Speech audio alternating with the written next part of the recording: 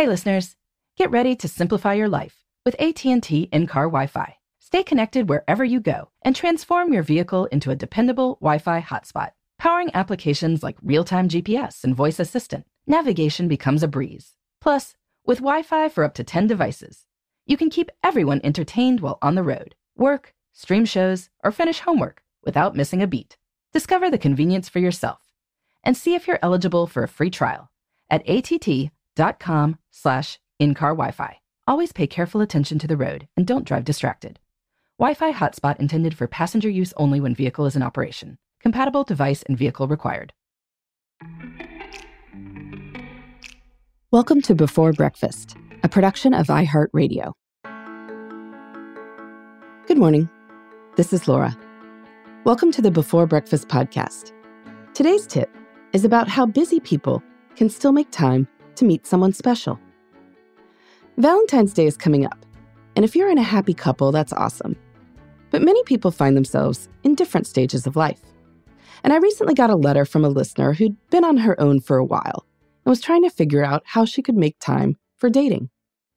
Our listener's husband had died a few years ago, and she's now raising her 9-year-old daughter as a single parent. She says that I'm ready to date, but find it difficult to muster the energy to find someone, let alone go out on a date. It seems like online dating is the thing to do now, but she says that it feels very weird to me since she met her husband when this wasn't as much of a thing as it is now. I'm usually tired from work and extracurricular activities with my daughter and the usual home duties, she says. My commute is at least an hour each way to work.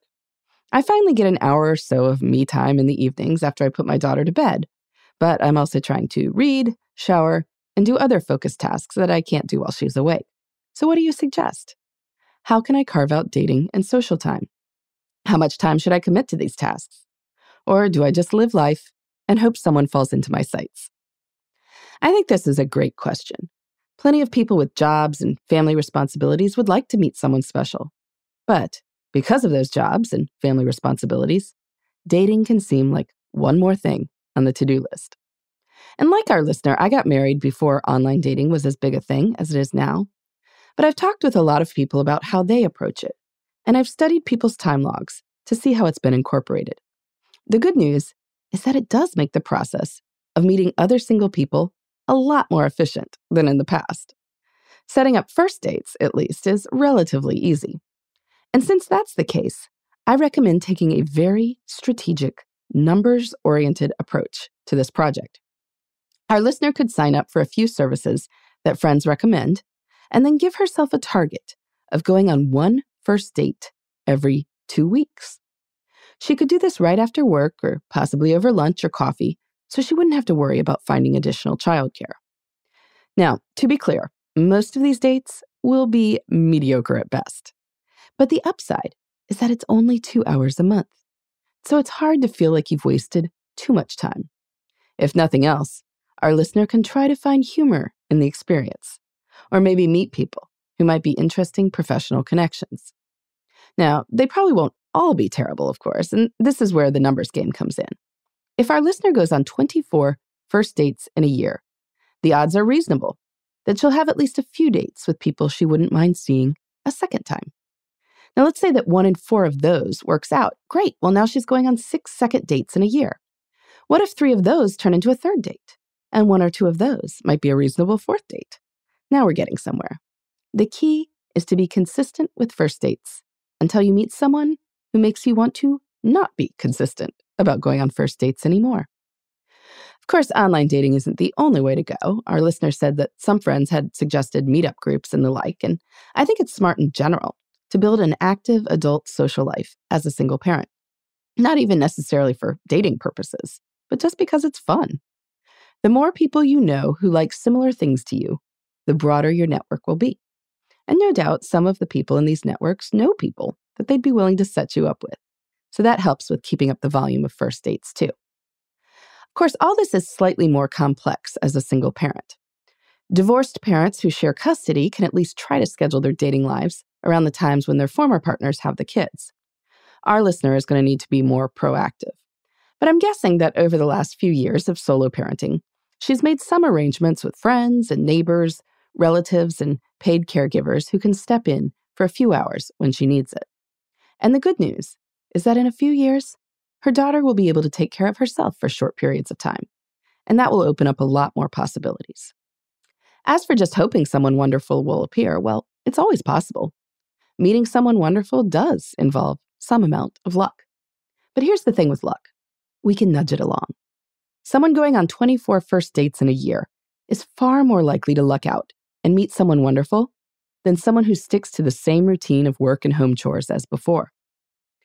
I'm happy to report that I heard back from our listener that she was willing to take this on as a project. A goal of 1 date every 2 weeks sounds doable and not so daunting, she says. I think I could do that. And if she does, I'm sure that luck will bend her way after a while. In the meantime, this is Laura. Thanks for listening, and here's to making the most of our time.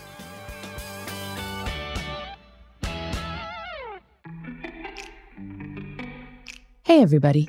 I'd love to hear from you. You can send me your tips, your questions, or anything else.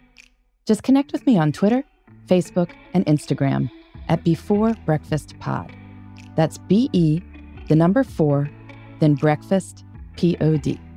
You can also shoot me an email at beforebreakfastpodcast@iheartmedia.com. That Before Breakfast is spelled out with all the letters.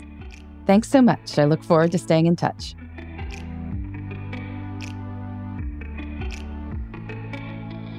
Before Breakfast is a production of iHeartRadio.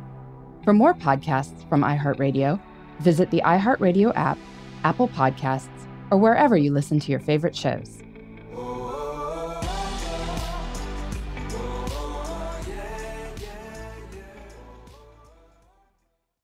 Imagine you're a fly on the wall at a dinner between the mafia, the CIA, and the KGB. That's where my new podcast begins. This is Neil Strauss, host of To Live and Die in LA, and I wanted to quickly tell you about an intense new series about a dangerous spy taught to seduce men for their secrets and sometimes their lives. From Tenderfoot TV, this is To Die For. To Die For is available now. Listen for free on the iHeartRadio app, Apple Podcasts, or wherever you get your podcasts. The Elevation with Stephen Furtick podcast was created with you in mind. This is a podcast for those feeling discouraged or needing guidance from God. Together in this podcast, we'll dive deep into Scripture, uncover the powerful truths that will help you rise above your limitations and embrace your full potential.